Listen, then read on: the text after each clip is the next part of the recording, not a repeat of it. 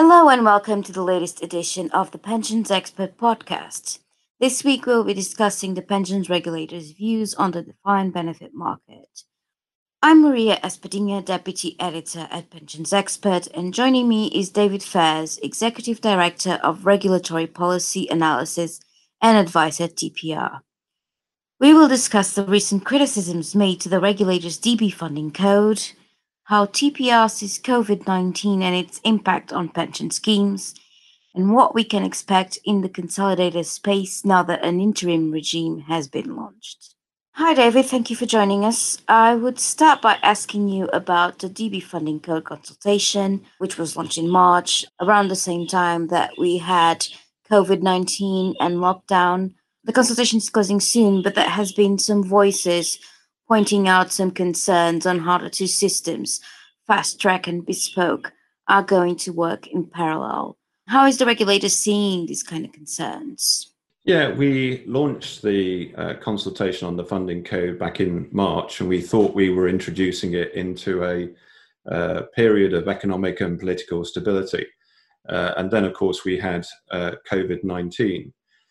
We recognised actually that the initial consultation period perhaps didn't give people enough time to think about the issues that we were raising in the consultation. So we extended the closing date for consultation out to the 2nd of September. I think it's really important to stress that this consultation, we're envisaging that there may be two consultations, but this first consultation is very much around the principles that we are looking to use in terms of developing the new funding code. When COVID happened, we looked very carefully at the issues that we were raising in our consultation document to see whether any of the principles needed to change. And actually, we think that those principles are still the right principles and still very pertinent. Some issues that we raise within the consultation document around visibility of horizon of covenant and sustainable investment risk, actually, because of COVID, we think actually are more pertinent and more relevant to focus on than perhaps we'd ever imagined when we originally wrote the consultation document. And as you rightly say, Maria, the consultation document sets out two alternative ways of meeting funding requirements. The first of those is a more well-defined path, a more structured, more parameterized path under fast track. And then the second is where the flexibility, the existing flexibility in the system is maintained under bespoke. And really we developed those two alternative ways because when I first joined the pensions regulator and we talked to advisors and trustees about what they wanted to see in the code, roughly around half of those sat around the table said, we don't want all this flexibility that exists in the system. We just want to be told how to work out our technical provisions, to work out what our deficit is, and then we just want you to tell us how much we've got to pay and for how long. We don't have the resources and can't afford to spend lots of money getting advice on which route is best. So roughly half the people said, actually, we just want a more defined, more structured way of meeting the funding requirements. And the other half, and it probably was the larger pension scheme, said actually they really value the flexibility that's in the existing system. So really, the rationale for going down those two routes is to try and meet those two competing demands. For those that want a more structured approach, then we have fast track. For those that value flexibility in the system, there's bespoke. So we are consulting around the terms of fast track and how it's structured. Because of COVID, we are going to have to rethink some of the parameters that we set out originally in the original funding consultation, where we tried to illustrate how fast track might work. So some of that detail will probably change by the time we get to the second consultation. But fast track is there. We had particularly in mind that fast track might appeal to smaller schemes, and therefore whenever we structured an item within fast track, we looked at how small schemes would be able to meet those requirements. So we've got a more parameterized way of doing things under fast track, more flexibility under bespoke. And I think some of the criticism that you're saying is actually people are a little bit worried that actually bespoke is just a variation of fast track. Yes. And I think some of that actually stems from the fact that we said that when we're looking at actuarial valuations submitted under the bespoke route, we'll measure that relative to fast track. Clearly, when we're looking at prudence, the question always is, well, prudent relative to what? And because what we're setting out under fast track is a journey plan that for us has a level of tolerated risk within it, we're not saying it doesn't have any risk, it's a journey plan with tolerated level of risk, then that's an appropriate measure by which we can judge actuarial valuations under bespoke. But we're not going to apply that rigidly or unintelligently. So it might well be that we see valuations that are under the bespoke approach, and they're actually quite close to where we would want them to be if they were going down the fast track route. But they may not then meet our requirements because, for example, they're not putting much money into the pension scheme, but they're paying a lot of money to shareholders. And contrary, schemes are a long way away from fast track, might still meet our requirements because actually for affordability reasons, the scheme has got a really long recovery plan just because that's all it can afford. So it might appear a long way from the parameters that we set out in fast track, but it might still satisfy the funding requirements.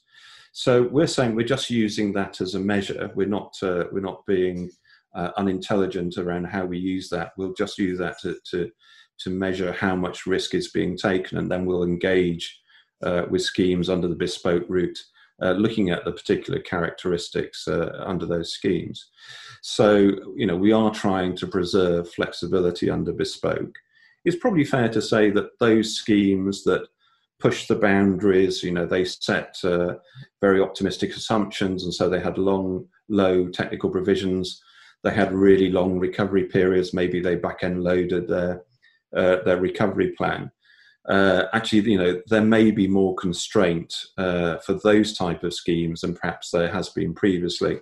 But we think that's right. People who are pushing the boundaries, abusing the system, we think it's right that they may be more constrained. And two things. One thing that you mentioned is that you think that you'll need to make some changes to the fast track approach because of COVID. Can you explain a little bit more how COVID is going to impact on fast track, and what kind of changes can people expect?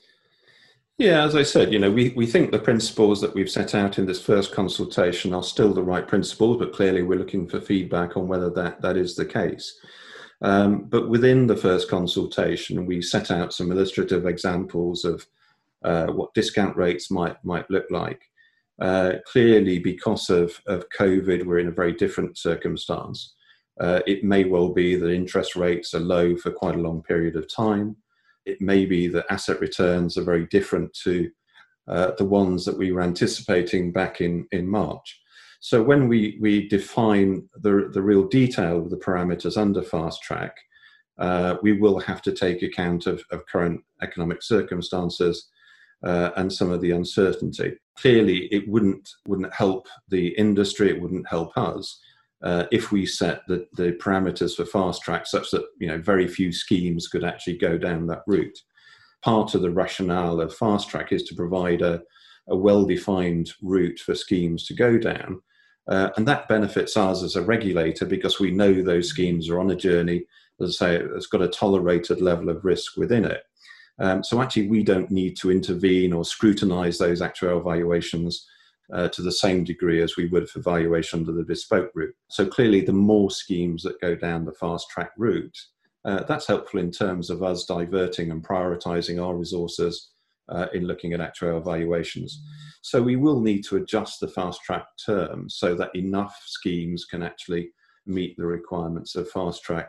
And we're doing that analysis at the moment to understand actually what parameters need to change, how much they need to change by. And on this topic, one last question, which is, there's been some concerns as well that employers, which are currently having a good deficit recovery plan in place, if they go through the fast track, they might be able to level down from stronger funding plans.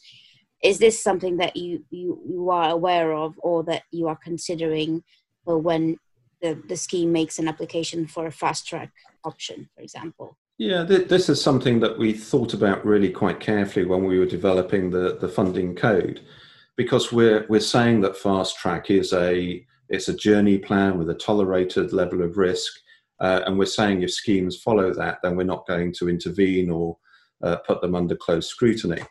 And clearly there will be some schemes that will easily satisfy the terms of fast track. So we thought, actually, if they're ahead of the journey that we require on fast track, should we kind of force them to maintain that, be ahead of the game?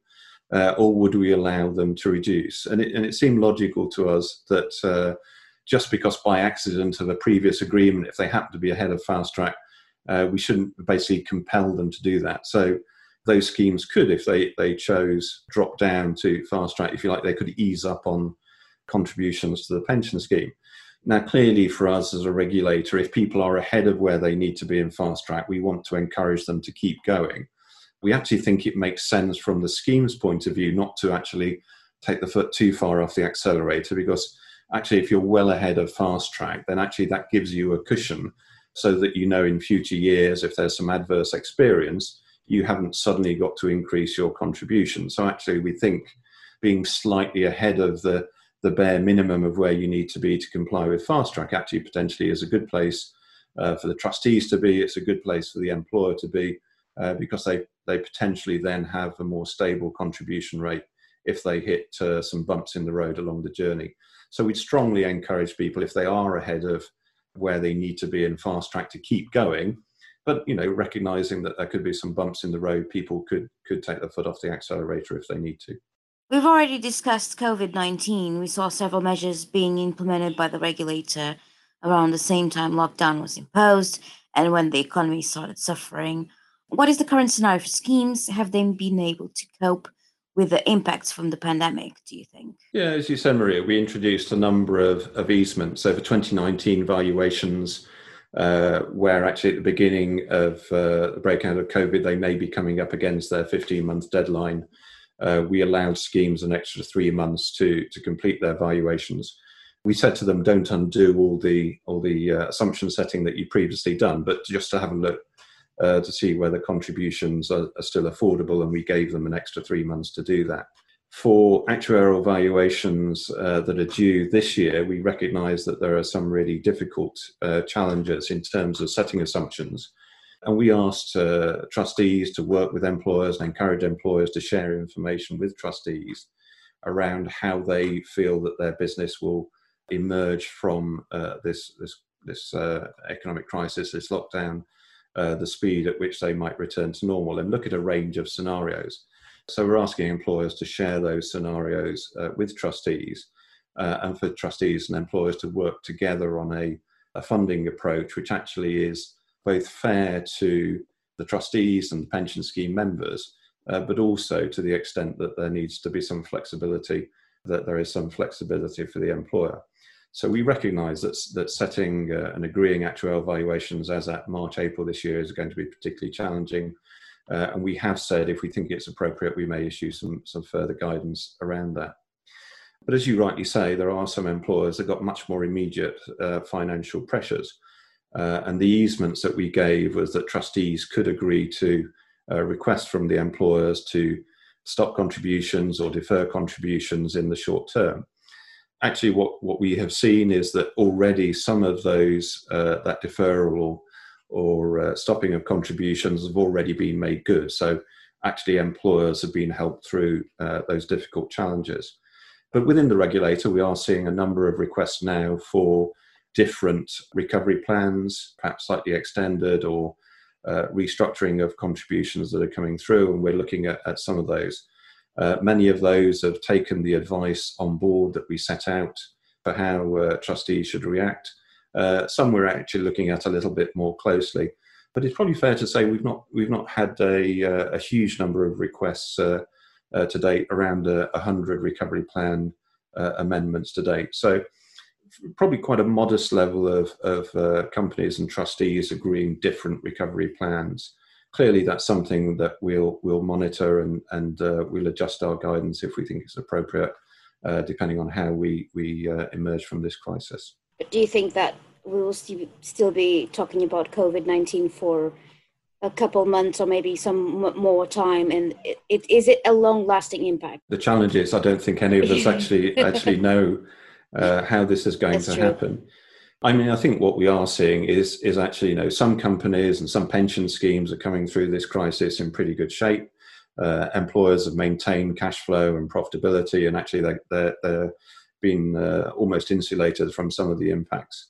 Some have been hit very hard, but actually have recovered relatively quickly. Maybe they're doing more business remotely or online, and they've recovered quite quickly. But there are clearly some businesses where this has a long-lasting impact. And clearly there'll be some companies that might have to go through quite severe restructurings or may become insolvent. So I think, the way that we come through this crisis it'll be very different for different pension schemes, different employers. And that's actually quite a challenge for us as a regulator, setting guidance for employers and trustees, because each scheme and each employer are probably in a very different place. Somebody rather described it as we're all in the same storm, but we're in different boats and experiencing different things within that storm. Our last topic is about the Consolidators interim regime, which was launched a couple months ago. I know we had, not to speak about it again, but we had COVID-19, which might have moved the attention somewhere else. Can you give us a little bit of an update on how that is going? I imagine conversations going on with consolidators. How has been the interim regime has been received? In terms of super funds, we've always said that we could see some benefits that super funds could bring. They could bring scale, they could bring better governance, access to a wider range of investments and improved investment advice. And some of those things actually DB Master Trust equally bring to the table. But we've said that there are some advantages. We could see some advantage of super funds, but also that we recognise that there are some challenges from super funds that they present, and therefore we need to look at them differently to more normal, regular defined benefit pension schemes. We've been very clear that in an ideal world, we'd like to see an authorisation regime and appropriate powers for us as a regulator to deal with these new structures.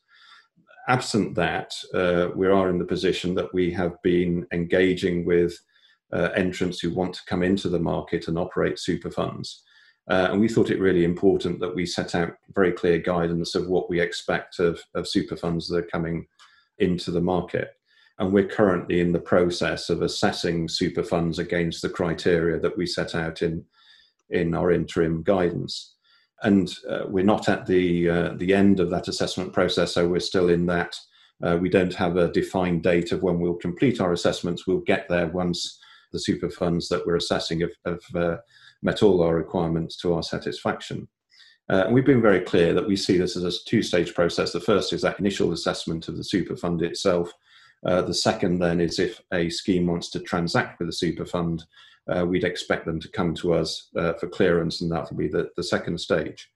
But what we have seen in the marketplace are some new and innovative financial structures that are beginning to be put in place by trustees. And we thought, whilst we've had really good and strong engagement from super funds coming to want to operate in the market, we thought it was appropriate that our guidance should also extend some of those innovative financial structures, where the link to the sponsoring employer is maintained, then actually our guidance doesn't apply. But at the point that there was these structures are put in place and there's an insolvency of the sponsoring employer, then we're saying actually these begin to look economically and in substance very much like super funds.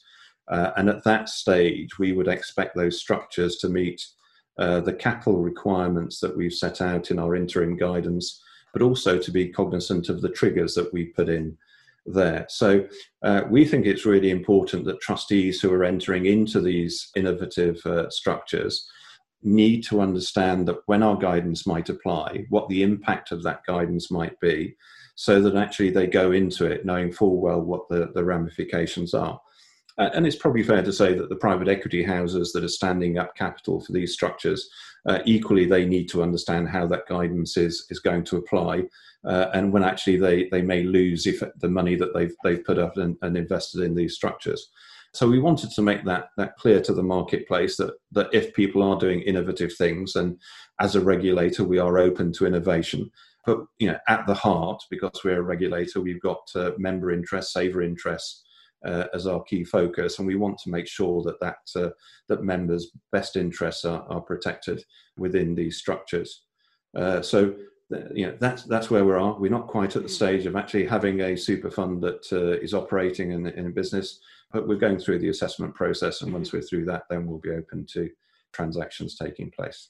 And have you published this guidance? It's going to be published soon? That's contained in our interim guidance already, Okay. so that's already published. We are looking to expand and clarify our guidance to trustees who are looking to come into super funds. We're developing that over the coming weeks. So for trustees of pension schemes and employers who are thinking about entering into a transaction with a super fund, we're going to expand and clarify the guidance that we've already put out. Well, that's all for today. So at the end of the podcast, we have this section which we call Always a Pensions Angle. David, you brought us today a story, so I'll pass it to you. Yeah, one of my great passions is collecting and investing in wine, and I was trying to think of a parallel between investing in wine and pension scheme. And I was thinking that there's a wine that I have a few cases of called La Muse, and it's produced by the Verity Estate in Sonoma County, California.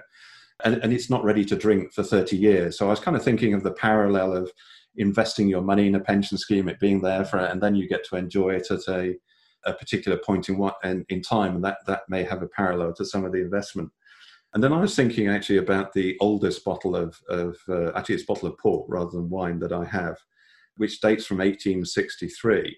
And you'll know full well, Maria, that the Pensions Act of 14th of July, 1862, and the Pensions Act of 4th of July, 1864, introduced pensions for those who fought in the US Civil War. So my oldest bottle of 1863 sits neatly between those two pension acts. So and I think they're probably one of the earliest bits of legislation around pensions. So that was kind of my kind of always comes back to pensions. Exactly. And I imagine that when you are finally enjoying your pension, you also have your wine to enjoy that you can only drink in 30 years' time. Yeah, I hope I'm still here and still with it enough to know whether the money that I paid for it was well worth it. All right. Thank you very much, David, for participating in our podcast. Thank you, Maria. And we'll see you again next week. A lot can happen in 3 years, like a chatbot may be your new best friend. But what won't change? Needing health insurance. United Healthcare Tri-Term Medical Plans, underwritten by Golden Rule Insurance Company, offer flexible, budget-friendly coverage that lasts nearly 3 years in some states. Learn more at UH1.com. Planning for your next trip? Elevate your travel style with Quince. Quince has all the jet-setting essentials you'll want for your next getaway, like European linen, premium luggage options, buttery soft Italian leather bags, and so much more. And it's all priced at 50 to 80% less than similar brands. Plus, Quince only works with factories that use safe and ethical manufacturing practices. Pack your bags with high-quality essentials you'll be wearing for vacations to come with Quince. Go to quince.com/trip for free shipping and 365-day returns.